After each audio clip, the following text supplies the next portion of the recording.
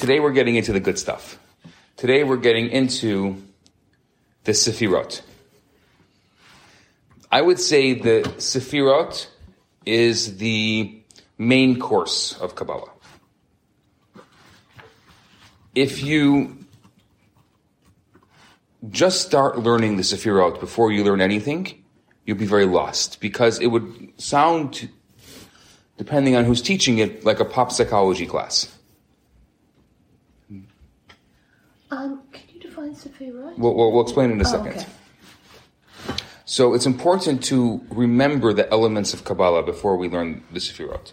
The first element is that what we're talking about is God and the creation of the world, the creation of human beings, leading up to creationism, that there was a creator and we are the created.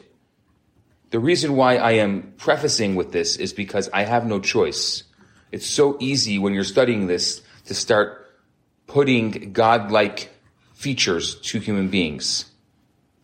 The opposite of anthropomorphism. What is the opposite of the anthropomorphic? Is there an opposite word?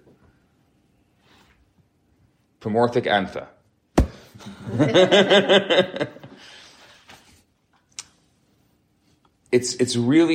It's really easy to start learning this. Remember, this existed in a world before we were going to university and learning psychology. For me, as a student of psychology, I think that psychology, especially, the classic psychologies that I learned in university, the Freudian psychologies, etc., fall short to this. This is much, and I'm not even saying it in a flattering way to Kabbalah. I'm saying it in a very practical way. That for me, studying psychology, and then also before I studied psychology, I had a mastery of this, and even afterwards a mastery of this. I don't know how psychologists really truly understand human being without this. Mm-hmm. I can tell, like, when I was in my 20s, I was going through a period of a lot of doubt and a lot of confusion, just confusion about human, and I was also reading a lot of psychology, and it just, things weren't making sense. I just found the categories too oversimplistic, the id, the ego, the superego. It was like, okay, I get it. It was a little bit too simplistic. Even the Jungian conceptions of the collective unconscious. It's like, beyond a certain point, it's like, okay, like, what am I supposed to do with this? It's like, there's the anima, there's the animus, there's the great mother, there's this, there's that. It's like, all right. And then, like, it didn't explain. And somebody gave me a book on Kabbalah, and I read the Sefirot, right? And just basic, read it on my own, And I just read it a few times, and I was just like, and then I stopped studying. I never went back to it necessarily. I didn't, like, keep studying Kabbalah. But just the framework of it was like, it relaxed me so much. It was like, oh, okay, like, this makes sense. Like, there's all this energy I had in me, this confusion. It's like, now, like, it made general sense. And I could, like, I left it to the side. I didn't keep studying Kabbalah. I didn't become religious. I didn't, like, become more observant at all. It's just the framework of it was so, it just felt naturally logical in terms of the tensions I was feeling, And then I just let it go. But it was just more, it had more explanatory power, I feel, than everything else I'd read in psychology. I have a little dream. My dream is, just as mindfulness has become standard in universities for medical students and for etc., I would like to see Kabbalah become at least a 101 class for psychology students. Yeah. You'd almost have to, like, change its name. Because people would be like, oh, it's esoteric, and it's yeah, well, I'm going to... medieval. Again, because every teacher that would teach you these ideas would teach it to you, obviously, through their own lens. Mm-hmm. So since my lens is one of psychology, I'm going to teach it through that lens. And I hope that, it'll be more connectivity for you because it's something that's more familiar to you than just kind of talking about esoteric ideas. And B, to also figure out a way to connect it to a higher power. And that is why I'm making this whole preface before I start. that it's really important to know that there's a creator and we are the creator's creation. And everything we're talking about is a result of that. So, there are 10 sefirot. 3 are intellectual and 7 are emotional. Kabbalah's goal is to create a harmony, a balance, and a fusion between the heart and the mind. The mind being the driving force for our decisions, and the heart being the motivator to actually getting them done. The mind is in control, but it uses the heart as the inspiration, the motivation, and the guidance. Not the guidance, but the feeling. Kabbalah believes there's no brain in the heart, there's no heart in the brain. They are two opposite, complementary elements of a human being. Today we're going to focus on the top 3, the brain elements. The 3 first, the Sefirot are called Chachma, Bina, and Da'at. Acronym is Chabad.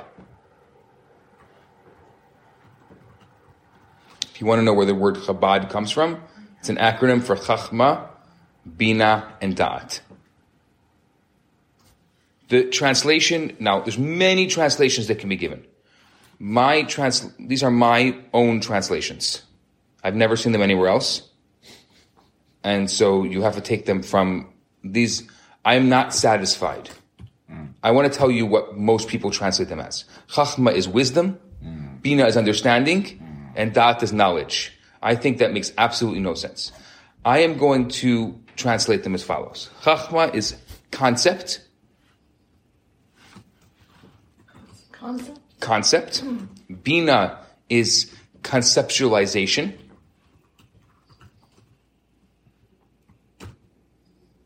And Da'at is internalization. Could have said understanding also, maybe. I don't know if it's understanding. Yeah, internalization. That's good. Is this connected to the counting of the Omer when you... Yes. These are the ones. Yes, absolutely. The Sefirot are used in the counting of the Omer, 7 times 7, but it's not, these are not. It's the 7 emotional Sefirot that we're focusing on during the counting of the Omer. Okay.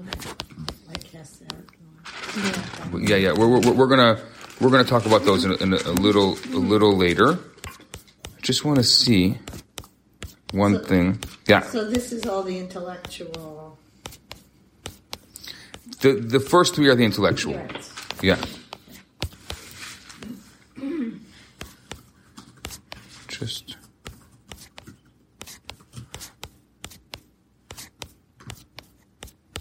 Thought I had it here. I did a course a while ago on Kabbalah 101, and I wanted to see if I had my notes here. Okay, fine. So let's go in. Let's start talking about it. Yeah. I'm going to spend a little more time than I have on the other ideas because I do think that these are really important and very practical in our lives. Kabbalah emphasizes the refinement of character through meditation on ideas that are way beyond the mundane affairs. The purpose for this approach is the necessity to be totally removed from the ordinary day-to-day mode of thinking and to be living within this world but staying above it.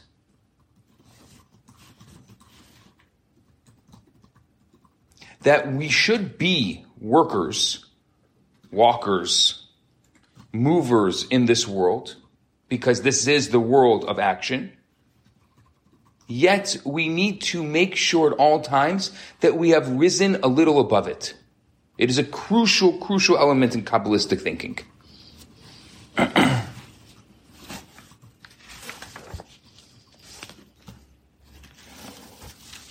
here's the reality I see now. There's such a huge industry of these retreats and silent retreats and trying to find balance and peace and trying to find work-study balance and work-anxiety balance and not having to go on antidepressants or whatever else is out there. Work-life balance. Life is like the biggest category. Right. No, I mean, and so think about this for a second. People spend money they earned in an earnest way. They put it in a bank account just for the purpose of taking that desired vacation. Why? Think about this on a logical level. You are working, I can tell you practically getting completely anxious so that you can get away from your work and spend the money that you made to not be anxious. You know the old story about the guy that's fishing? Yeah. And the guy comes over to me and says, you're catching a fish for yourself. Why don't you catch two? He says, what am I going to do with two? He says, two. With two, you can eat one, you can sell one. Sell one. Oh, interesting. What am I going to do with that? He said, then you can start every day. You're going to collect more and more and more money. And then what are you going to do? Then you're going to buy some real estate and you make some investments. And then what are you going to do? And eventually, as time goes on, you'll have a big business going on. So, oh, that's interesting. What am I going to do then? And then you're going to sell your business and you're going to retire and go fishing.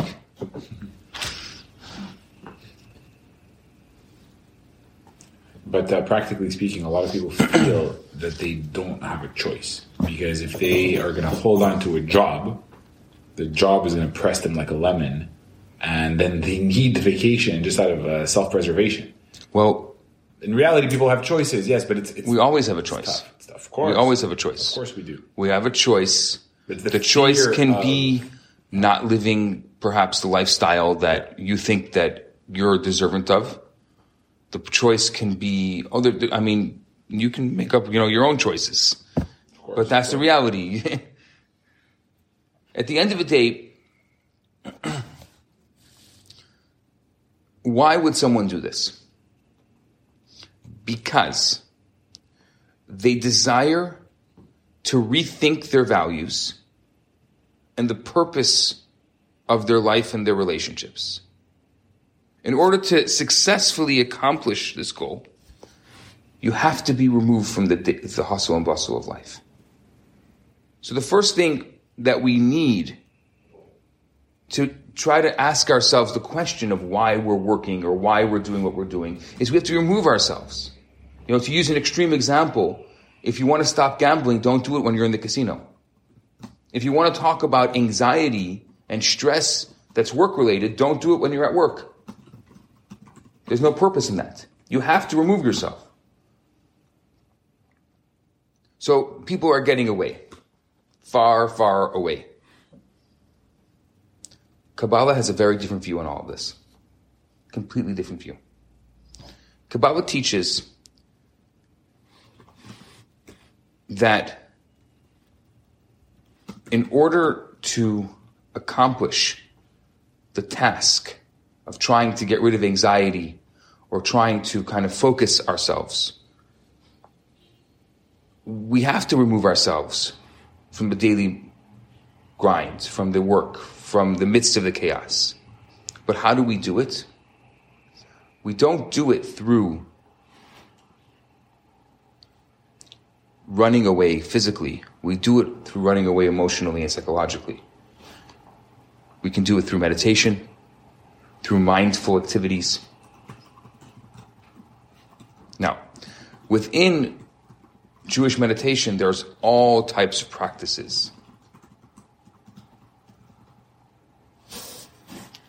So what Kabbalah recommends is, in order to be able to properly meditate, in order to be able to properly understand our lives, we have to go through the steps of understanding who we are on an intellectual level and on an emotional level. Kabbalah demonstrates the power of total removal from daily affairs, at least during one's prayer, that during the time that we pray every day, the purpose of prayer is like a vacation. The same impact that somebody would get from going on a silent retreat for 10 days, they should get from an hour of prayer in the morning. The impact can be enormous, affecting the rest of the day. What's interesting on the Kabbalistic principle that I think is so different is that the purpose of working is not to spend a week a year at a retreat. You have to do an hour a day at your retreat. It's a very different philosophy on what the retreat is and how to experience it. Which means if you spend your hour a day in the morning in your silent retreat, you're going to end up having gone to work on vacation. Your whole day is going to be a vacation.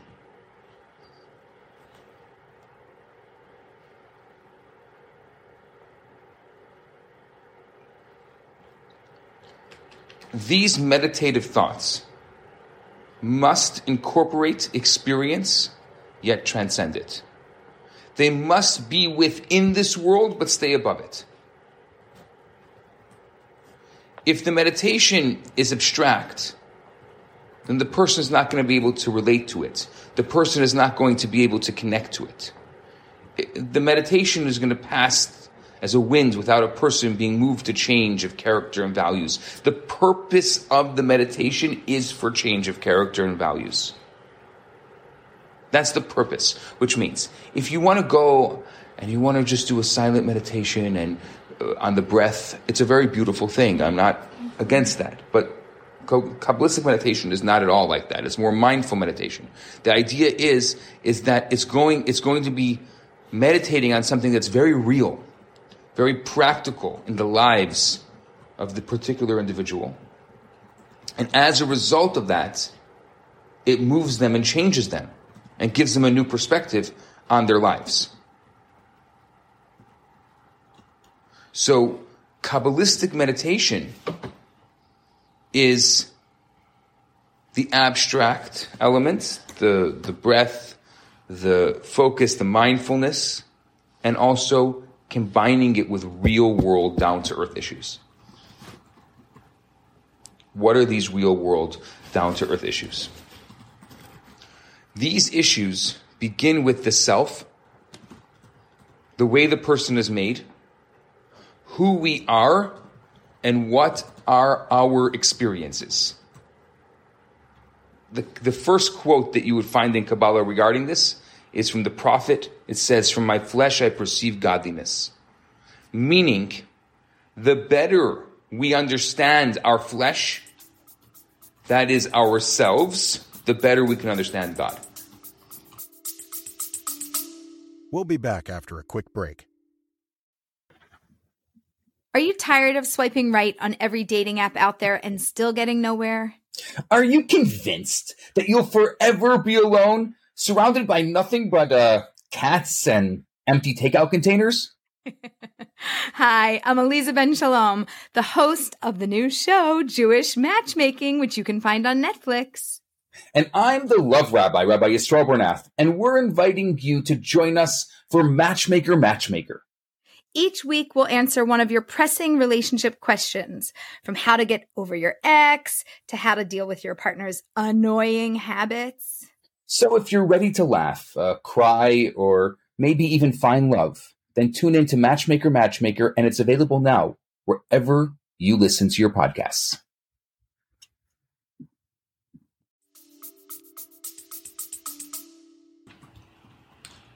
Who said this? As Ezekiel. Ezekiel?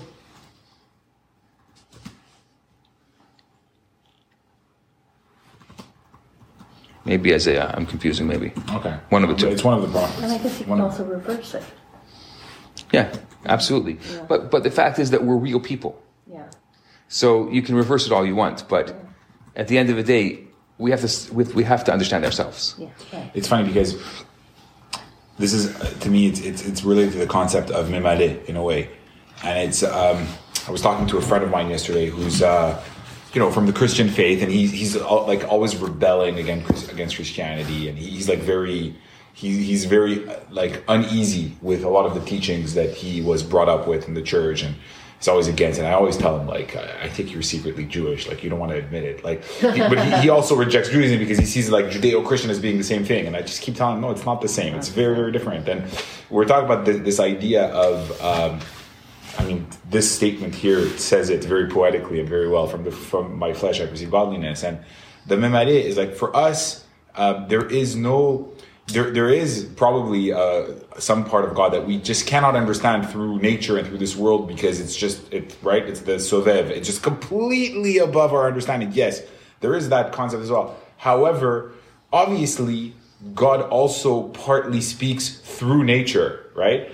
And we don't have this division between like, okay, this mechanical world and then this other conceptual world of God. We don't have that concept. For us, when there's Elohim is God speaks through the forces of nature.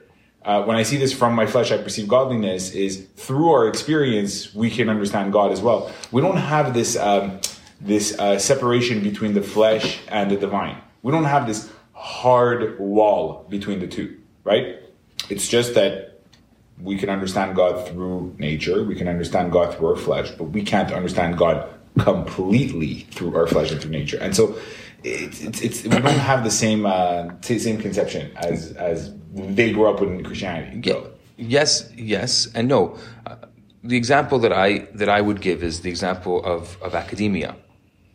There's something that bothers me tremendously about the academic world, and that is the people who are teaching it have a lot of experience in the theoretical elements of it, but not in the practical elements of it. Mm-hmm. Mm-hmm.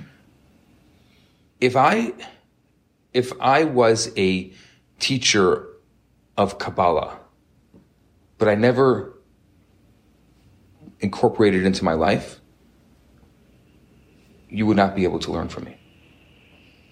You would be able to learn the pure disembodied theory. The words. That's the problem. And that's the problem with a lot of the educational philosophies in our society, is that it's the disembodied theory and not the practical. Mm-hmm. It's very interesting.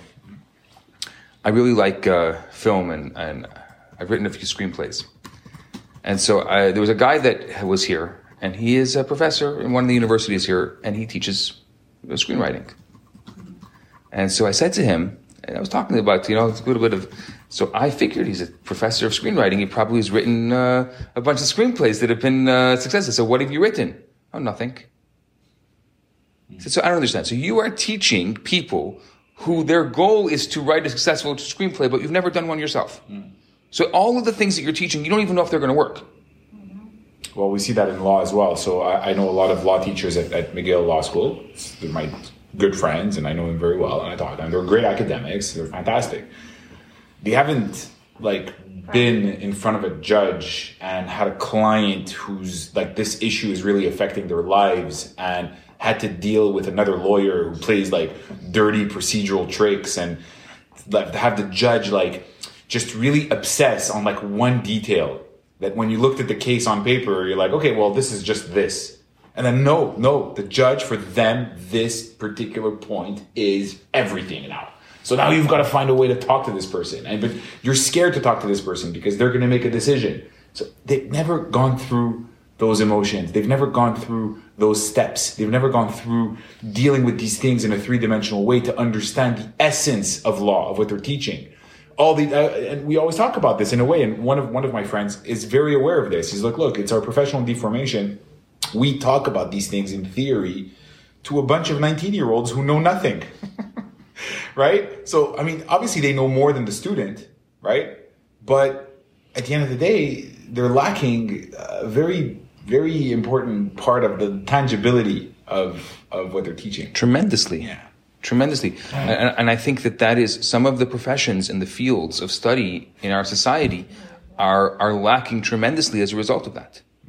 And one of the great questions that a lot of students that I speak to when they leave university is, did university prepare me for life in the real world? And we all know the answer to that.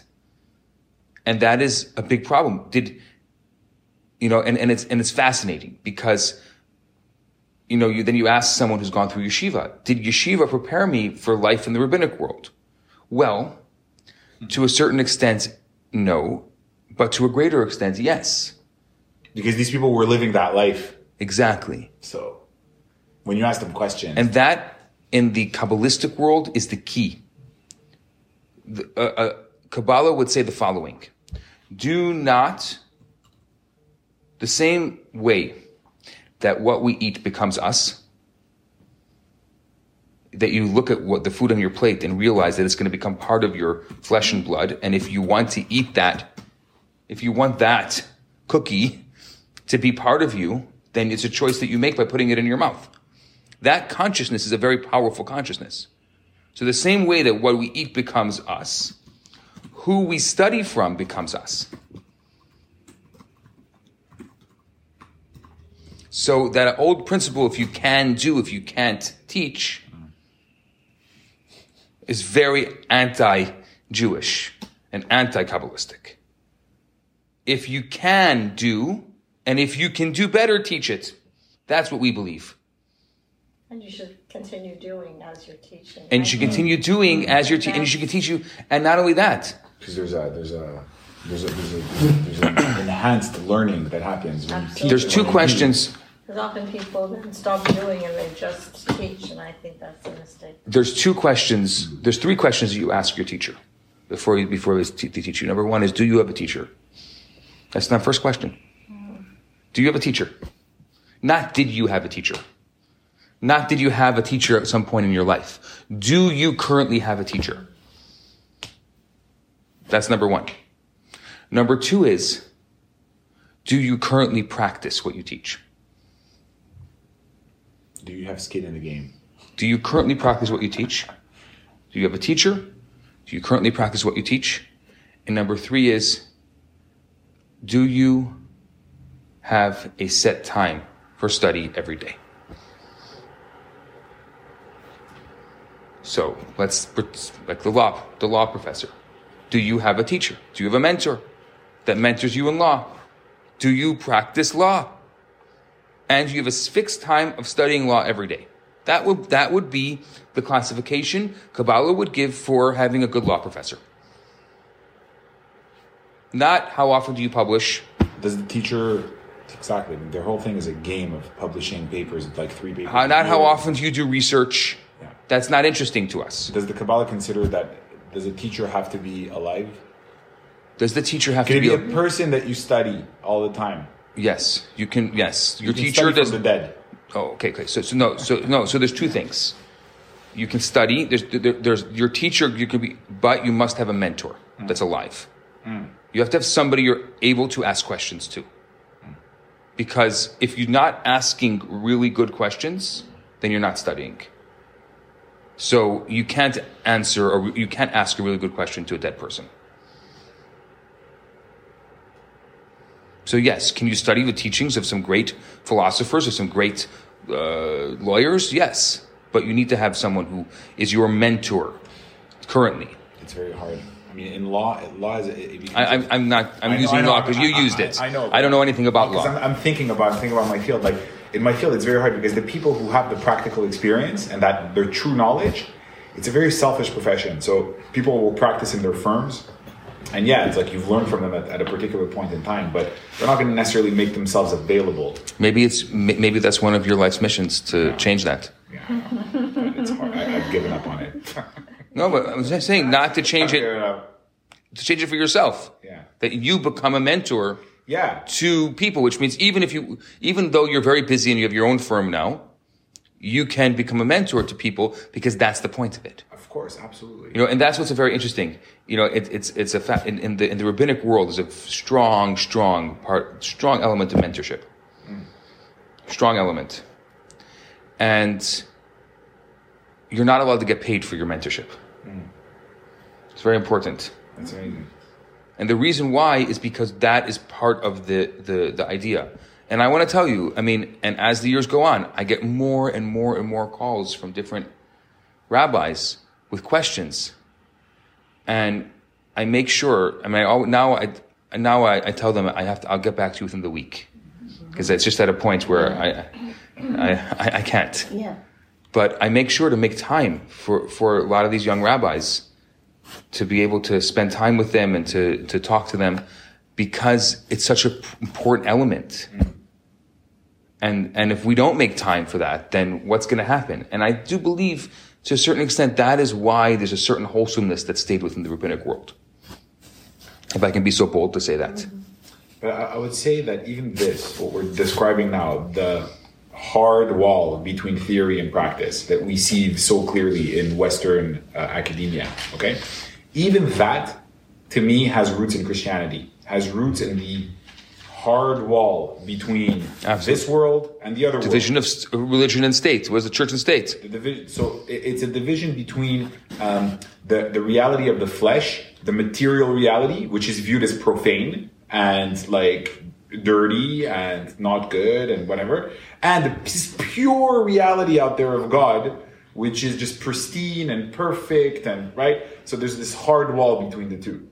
And today it's like, when you talk to these professors, not only do they not have the practical experience, but they look down on people who have practical experience, because it's like the people who have practical experience, they take our beautiful theories and they dirty them with like the daily reality of day-to-day life or human emotions or subjectivity or money, or like they see money as like even the view of money as being profane and bad and whatever. It goes back to this separation of this world and this other world.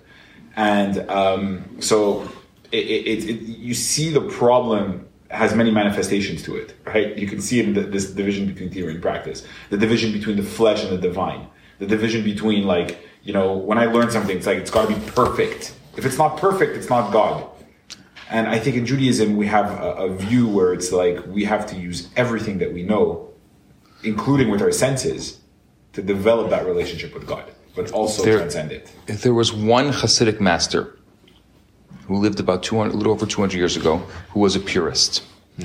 One day, one of his students came to him, and he said, I found one of the copies of your teachings on the floor in the street. And he was so upset. He was so upset. He said, how can this be? It's such a holy, beautiful teaching. How can it be in the street? And he stopped teaching. Today, nobody learns any of his stuff. We don't even, we have some of his books. They're barely used. Compared to all the other books, I would say a fraction of a percent. Didn't Rabbi Nachman want all his stuff destroyed? Destroyed, yes. Somebody came to the Rebbe 30 years ago and said that he had found a bunch of the Rebbe's teachings like near in the gutter in the street. And the Rebbe smiled and he said, somebody must have been studying it and it fell out of their hands. That's the world that we live in. If you're going to stay to your purest philosophy or your purest theory, you're not going to get anywhere. And it's a very important element, and that's why I'm spending a little more time on it. Who your teacher is how you are going to perceive the study that you're being taught. I always judge. There's thousands and thousands of paintings of the Rebbe. Wherever you go, people have painted the Rebbe, right? We have one right here. I always see the eyes of the artist in the painting. And that's okay. It's an artist. Through their eyes, they're perceiving a picture of someone else. It's not a picture. It's not a photostatic copy. It's an artist. Somebody had to take a canvas, a blank canvas, and create a painting of an individual. That is the goal of the artist. So it would make sense that the eyes of the artist should be seen in the eyes of the picture that was created. It was done by a human being. It was a real person. It wasn't a robot. It wasn't that would make sense. It had to be through their eyes. So you're going to see their eyes in the picture. So I say to you, be careful which artist you take your picture from. If you want to have a picture of a holy person in your home, because that's something that you want to, that's something that's valuable to you, that you feel like, you know, the presence of a picture of a holy person is something that, whether you have young children, you want your young children to see that picture. If it's a painting, be careful where you get your painting from, because the artist will be carried in that painting, not only the holy person. And that's exactly the way Kabbalah perceives education. That's not avodah zarah? What? Like having a picture of, you know, the person? No, because the same way it's not avodah zarah to have a picture of your grandparents in your house. Yeah. We consider this our spiritual grandparents. Not idolatry. No, we're not saying this is God. Yeah. We're not telling our children this great rabbi is you know, the Father, the Son, and the Holy Ghost. We're saying that this is the same way you'd have your grandparents on the wall and say, look, I want to tell you, your grandparents came from this place and that place, and they were holy people, and they were special people. We have a very strong Jewish philosophy. We believe very strongly that our children should know they come from greatness. There was a rabbi, and I'm not here for the debate. That's not the point of me saying this. I'm not debating it, even though I have my own thoughts on it. There's a rabbi who said that it's so important to tell your children they come from greatness, that if they didn't come from greatness, make up a story. That's how strong that philosophy is within Judaism. I'm not saying nobody should be making up any stories about anyone, anytime. But you should embellish it a little bit. Yeah, go to Paper Magazine. But it's really important that a child knows that they come from greatness. I want to tell you how amazing your grandparents were. And as a grandparent, I know that you have the opportunity. You should tell your grandchildren. I want to tell you about my grandparents and how amazing they were. Well, it's also the idea that there's value in the past, which current generations are brought up with the complete opposite mentality, which is if something is not new and current, then it has completely zero value. And so all of the accumulated experiences and perceptions and advancements, spiritual advancements of human beings for millions and millions of years, let's say, that are useless. They are garbage. You know, they're considered garbage. My son came to me yesterday. Is there a tow truck? Maybe they're towing my car. No. They're doing some. My son came to me yesterday, and he saw me praying in the morning. I often like to pray in the house in the morning. I don't go to synagogue for a number of reasons, but one of the side benefits of not being in a synagogue is my children get to see me pray, and often they'll come and, especially my younger ones, they'll come and sit next to me and they'll take a book and they'll join me. And so my son comes over to me and he says, in a very innocent way, "Why do you do that?" You know, he's sitting there playing with his Lego. He just got a new Lego set for Hanukkah. He's all excited about it. It's like, why do you spend so much time? You're saying the same words over and over again. So I love these teaching moments. These are my favorite parts about being a parent. You have these random teaching moments where you really can have an opportunity to say something. I could have said anything, right? It's very special. It's very holy. And so I used this example. I said, my great-grandfather, which is your great-great-grandfather, my great-grandfather was a very famous rabbi, very well-known, very respected rabbi, the chief rabbi of Budapest.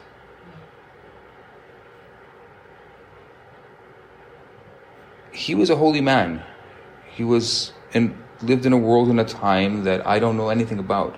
But I know he was a holy man. And I don't have very many ways of connecting with this great holy man who I am and you are a descendant of him. But there's one thing I know. Every morning he said Ashrei. I have no idea what Ashrei means. I've studied Ashrei for a long time. I can't tell you half. I know the translation of it. I know who wrote it.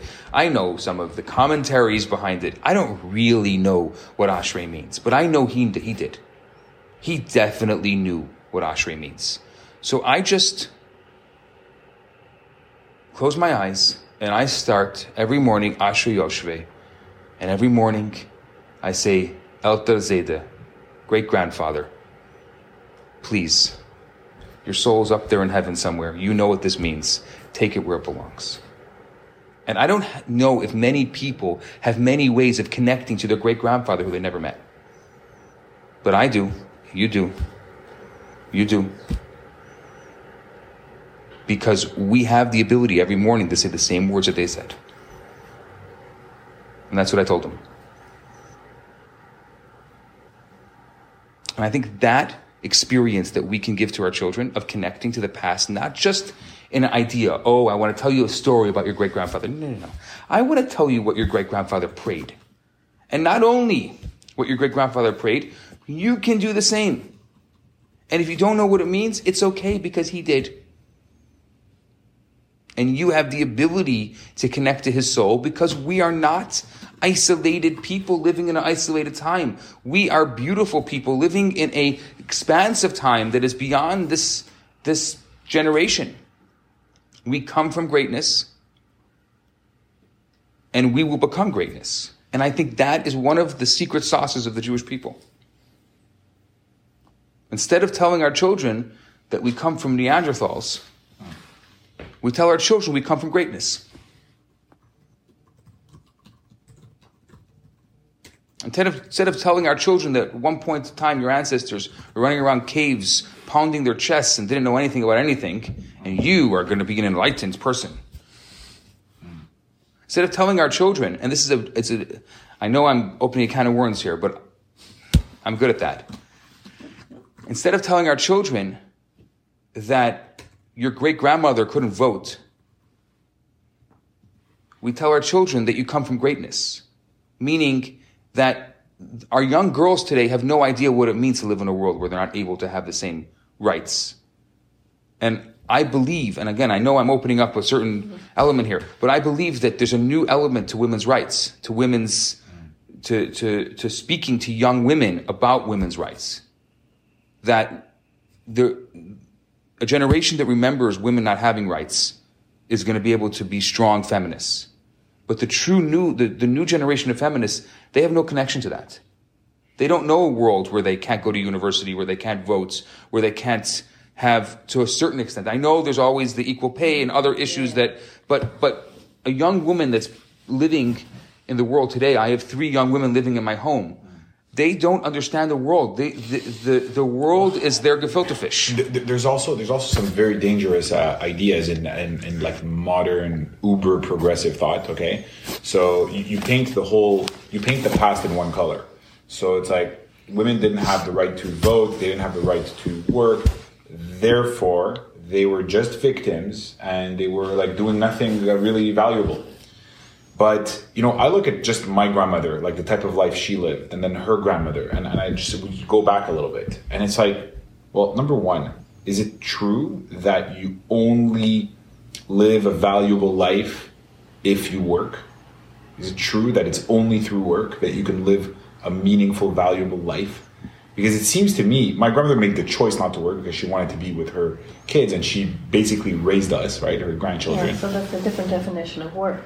It's a different, and this idea that they weren't working is complete nonsense. I look in America today, I have friends whose the wife chooses to stay at home because it's going to be cheaper that way than if she worked and had to send her kids to school and has to spend all this money, like sending the kids to day school and this and that. So it's crazy, this idea that they didn't work. They worked super hard, and the work they did had actual economic value, not just like a raise the generation spiritual value. No. It had hard value. Okay, and their children were getting raised by their mother or their grandmother. That connection that they had, the house was always full.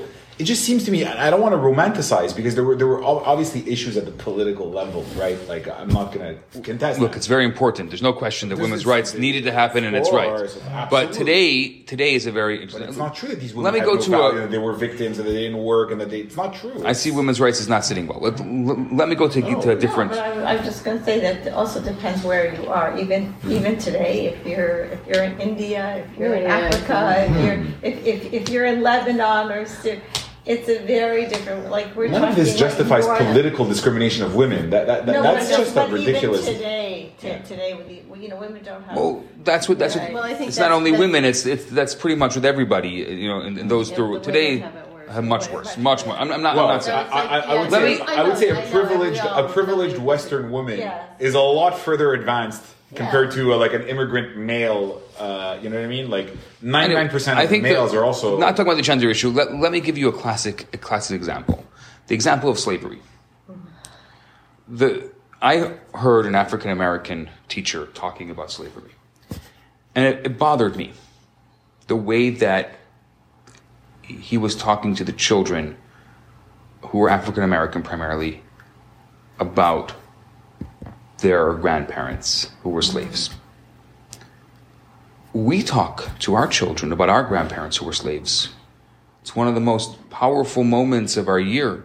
We sit around the table eating matzah, telling our children the story of slavery. But how do we tell our children the story of slavery?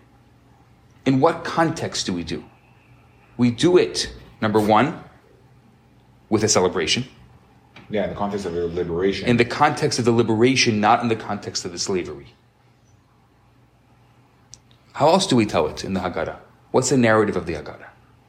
The Haggadah doesn't really tell the story of slavery. It tells the story of the liberation from slavery. It tells the story of how we went from slaves to a free people. That's right. And then it also doesn't That's right. And it also doesn't sugarcoat the burdens of freedom and all the resistance to freedom that we had, that the population had. And what do we do when we talk about God meting out punishment against our oppressors? We spill the wine. Why are we spilling the wine? Because we're not happy about it. We're not speaking about it in a positive way. We're not saying, down with the stupid slave drivers. That's not what we tell our children. We tell our children compassion for all people, even your slave drivers.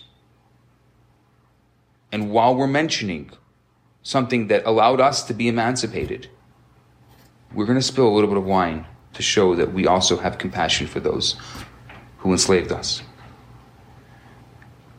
That narrative that we teach our children is such a powerful slavery to freedom narrative. I think Martin Luther King, he spoke the words of Moses. I see the promised land. He used those words. Yeah, there were two branches of the civil rights movement. There was Martin Luther King, and then there was Malcolm X. Right. Today, we know which one is the more dominant. Unfortunately. One. Unfortunately. But Martin Luther King's messaging and the way that he explained like the civil rights movement, right? He didn't prone for a, let's call it, again, without getting too political, a kind of a narcissism of victimhood, right? He didn't prone for that. He just said, stop the discrimination so that we can be treated like everybody else, and then whoever among us can succeed on the merits of society will succeed. We're not looking for, and this is a whole discussion, by the way, in civil rights. He wasn't necessarily looking for advantages to be given to his people by virtue of the fact that they were oppressed. This is what I know. I know there's no Malcolm X Day, but there's an MLK Day.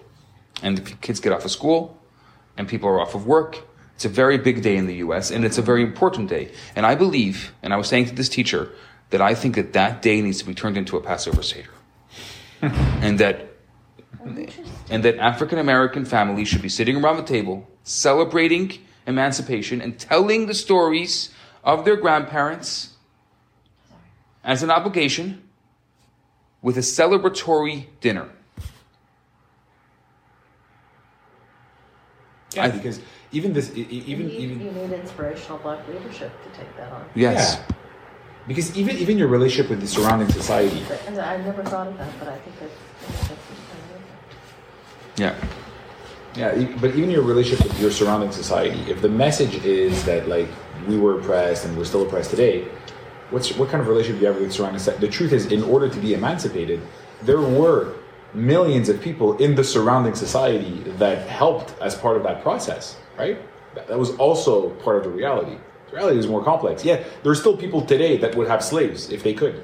That's true. That's absolutely true. There are people today that still have racial discrimination and gender discrimination. That's absolutely true. However, in the end, let's be honest, they didn't win out those people. They still exist. Those processes still exist, but they're weak. We defeated them as a society. And that's what you're saying. Let's put the emphasis on that, right? On what ended up happening from a positive perspective, and take responsibility and bear the weight of freedom. It's also another thing. If you're still oppressed today, you are not responsible ultimately for your own life, right? Because you still have a victimizer. Exactly. That's holding you back. So it goes against the message of personal responsibility and taking on the weight of freedom. And you see in the Torah, we say like human beings will always have the temptation to go back to slavery. right? Take a look at We don't want the burden of freedom. Take a It's look too at heavy. this week's Torah portion, for example. You know who my favorite biblical character is? Joseph? Joseph. Yeah, me too. That's why we get along so much. We're Joseph people. Joseph is a powerful, powerful message. A powerful message. It's a message of not being a victim. He didn't turn to his brothers and say, "You ruined my life." He didn't turn to his brothers and say, "Look at what you did to me." Or look at what I did in spite of you. That wasn't a motivating element in his life. He saw everything in the eyes of, through God, through the lens of God. He saw everything that happened in his life. How he was able to spend some 18 years in prison, 18 years in prison, thinking about that he's not a victim, I don't understand. How he was able to be a slave, thinking that he wasn't a victim. He went from royalty to slavery to prison. And all that time, throughout all that time, when his brothers told his father he was dead, his family deserted him. They sat Shiva on him, so to speak. This young man comes out unscathed and greater. How is this possible? What's his secret?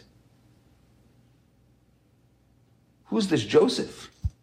And then, next week's Torah portion, which I believe is the most beautiful words in the entire Torah, when the brothers come, and I always picture this scene because Joseph promises Jacob that he's going to bury him with his parents, and they're in Egypt, and I can only imagine this beautiful scene of the brothers carrying their father from Egypt all the way to Hebron to bury him with his parents and with his wife, and this whole incredible experience as is Bakavidik, as is honorable to a parent, how every child should treat a parent. And then on the way back, something fascinating happens. A lot of people forget about this part of the Torah. Something fascinating happens. The brothers start talking. While father was alive, Joseph didn't do anything to us. Right. But Joseph, for years, he's been harboring a secret resentment. He's the viceroy of Egypt. With a snap of a finger, he can kill us all. Guys, we're not making it back to Egypt. He's killing us all. They created an assumption that the only reason why Joseph was treating them well is because their father was alive, out of respect for their father. This is an assumption that was created by 11 brothers.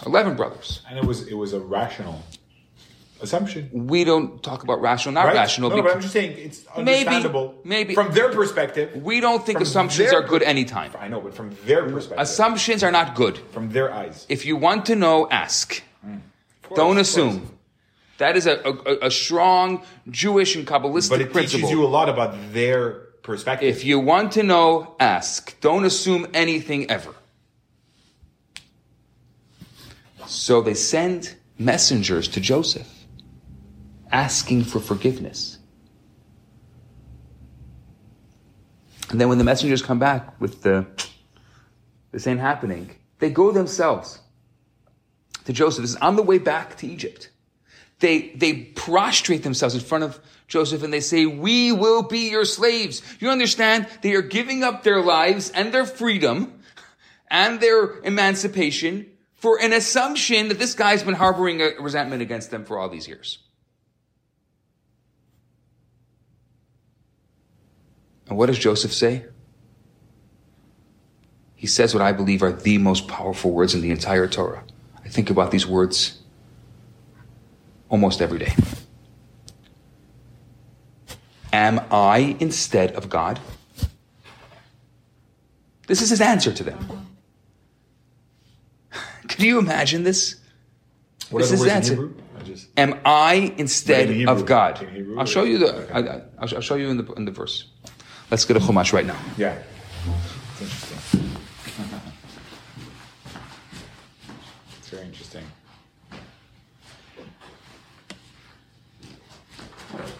He says, am I instead of God? You intended harm, and God had a different plan. Right at the end of Parshat Vayechi, which is next week, let me read to you directly. I'll read you first the English, and then I'll show you the words in Hebrew. This is chapter 50, verse 15 in Genesis. Joseph's brothers saw their father had died. They said, maybe Joseph will start to hate us and pay us back for all the bad things that we did to him.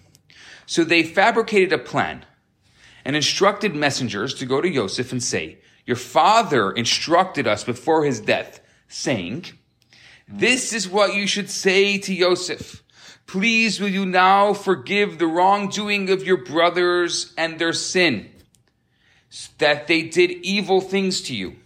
So please will you now forgive the wrongdoing of the servants of the God of your father. When the messenger spoke to Joseph, Joseph wept. Then the brothers went to Joseph. They fell down in front of him and said, look, we are your slaves. It's right in the verse. Joseph said to them, Al tira'u ki hatachat Elokim ano ani. Am I? He says, don't be afraid. Am I instead of God? Then he continues, verse 20. Ve'atem chashavtem alai ra'ah Elokim chashava litova leman aseh kayom hazeh lahachayot am rav. You plan to do bad things to me, but God intended that what you did to me should happen for good reasons, in order to make things like they are today, keeping a great number of people alive. So don't be afraid now, he says. I will provide for you and your children. He continued to comfort them and spoke words to their hearts. You know what the next verse is? Joseph lived in Egypt, both he and his father's household. Joseph lived 110 years. Joseph saw the children of a third generation born to Ephraim, the son of Machir, Menashe's son, and Joseph died at the age of 110 years. They embalmed him and he was placed into a coffin in Egypt. The end of the entire book of Genesis. The next story is about Egypt and the slavery. That's it. That's the end of Abraham. It's the end of Jacob. It's the end of the brothers. That's the end of Joseph. That's the last story we know about the tribes. The end. After that, there's a leap of years, Years, right? Doesn't talk about the brothers dying. Wow. Doesn't talk about anything. That's it. That is the end of the book of Genesis. Unbelievable. Talk about an ending. Seriously. And they're going over to Joseph, and they are thinking that he's a victim. Yeah, and he's like... And Joseph turns to them and says, the first thing is, you are not the author of my life. You are not the author of my life. They remind me of Viktor Frankl. No. Say that again? Viktor Frankl. Yeah. No, but it's also interesting how he distinguishes their actions towards him from God's intention of those actions and the ultimate reactions, right? So it's like, yeah, you did something bad to me. Fine. However, God intended that it should be so for a higher good. But he's saying a very powerful statement in that. He's saying, don't think you're off the hook. Don't think nothing happened. You did something. That's right. And you got to answer to God. Don't talk to me about it. Am I instead of God? It's not a conversation between us. I forgave you 20 years ago. Even at this point more. 40 years ago I forgave you. This is happening 40 years later. I forgave you already a long time ago. But you have some forgiveness to ask for. But it has nothing to do with me. Because you're not the author of my life. Yeah, he refuses to reduce everything to the personal realm. The personal grudge, the personal evil, the personal... it's just, there's a higher scheme. I believe, at least as someone who studied the Torah a little bit, these are the most powerful words in the whole Torah. And it's so real in our lives. I think that there are two types of Holocaust survivors. Those who lived the Joseph life and those who didn't. There are some survivors that victimize themselves their entire lives. And they were right to victimize, and Joseph was right to be a victim. And people who are survivors of anything are right to be victims. If you stay only in this world, you're right.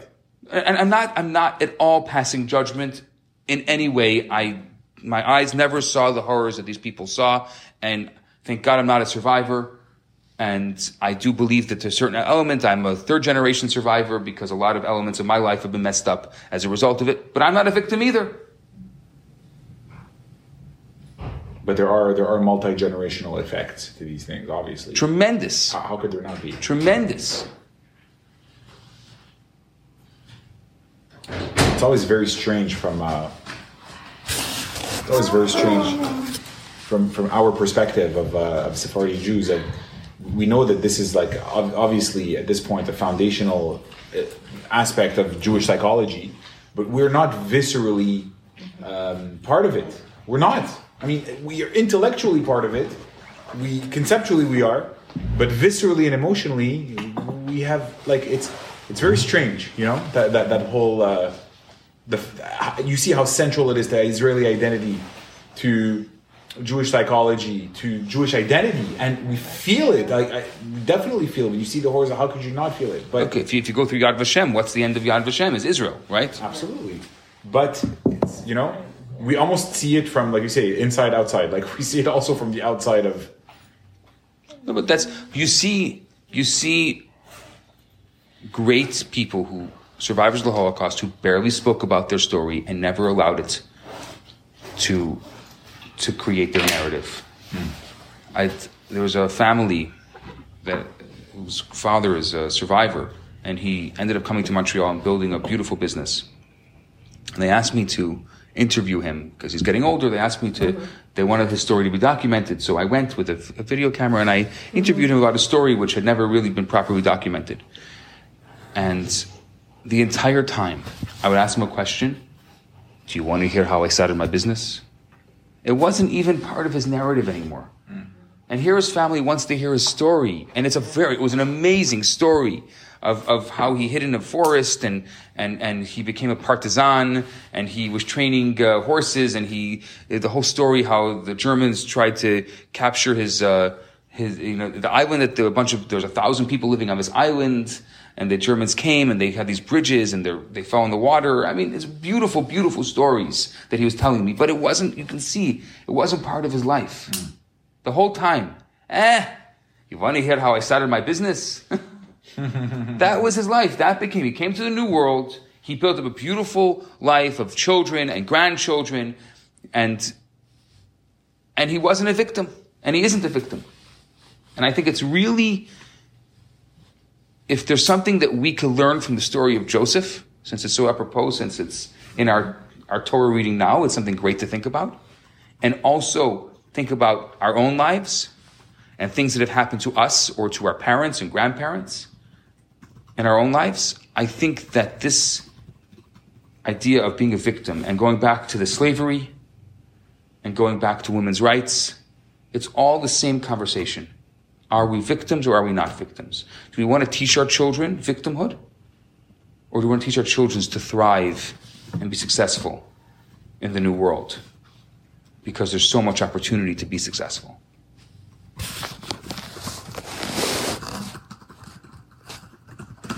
Yeah, in a way, you're holding on to the persecution by being a victim. You hold on to the persecution becomes the central fact of your identity, even if it's no longer there, or even if it's there now to a degree that you could overcome it, even if it's still there, right? Even if the conditions of your own victimhood are still existing in the world, but you're in a situation where you can transcend them. As Jacob emotionally could have felt just as slighted in front of his brothers 40 years later. He could have felt just as slighted, right? They're still the same people. They're still there. They're still... And look how people think about people who face their older brothers or they're his older brothers. I mean, he should feel like the little child. The Freudian within him is like this little child, you know? He's going to go into child mode in front of his brothers because, oh, those are my brothers. Like, that's what he should have done. Yeah. He should have gone right back into his inner child. That's what Freud would have said. That would have been the natural thing to do. That would have been the natural thing to do, but he transcended that. He went beyond that. Yeah. And this is all a preface still to the Sefirot. We haven't even gotten into the Sefirot yet. Next week, we're going to actually start talking about the intellectual Sefirot. Great. Excellent. Okay. Hi, Rabbi Bernath here. I have some great news for you. My popular 4-week course, Kabbalah for Everyone, is available right now for free for the next 50 people who download it. All you have to do is go to www.theloverabbi.com, scroll to the bottom of the page, and you're going to see the download button right there. In this course, I talk about the Kabbalistic secrets to relationships, to wealth, to happiness, and balance. This special offer has been dedicated in loving memory of Ellie Dorfman. I look forward to hearing from you and hope you enjoy the course. Now on to today's episode.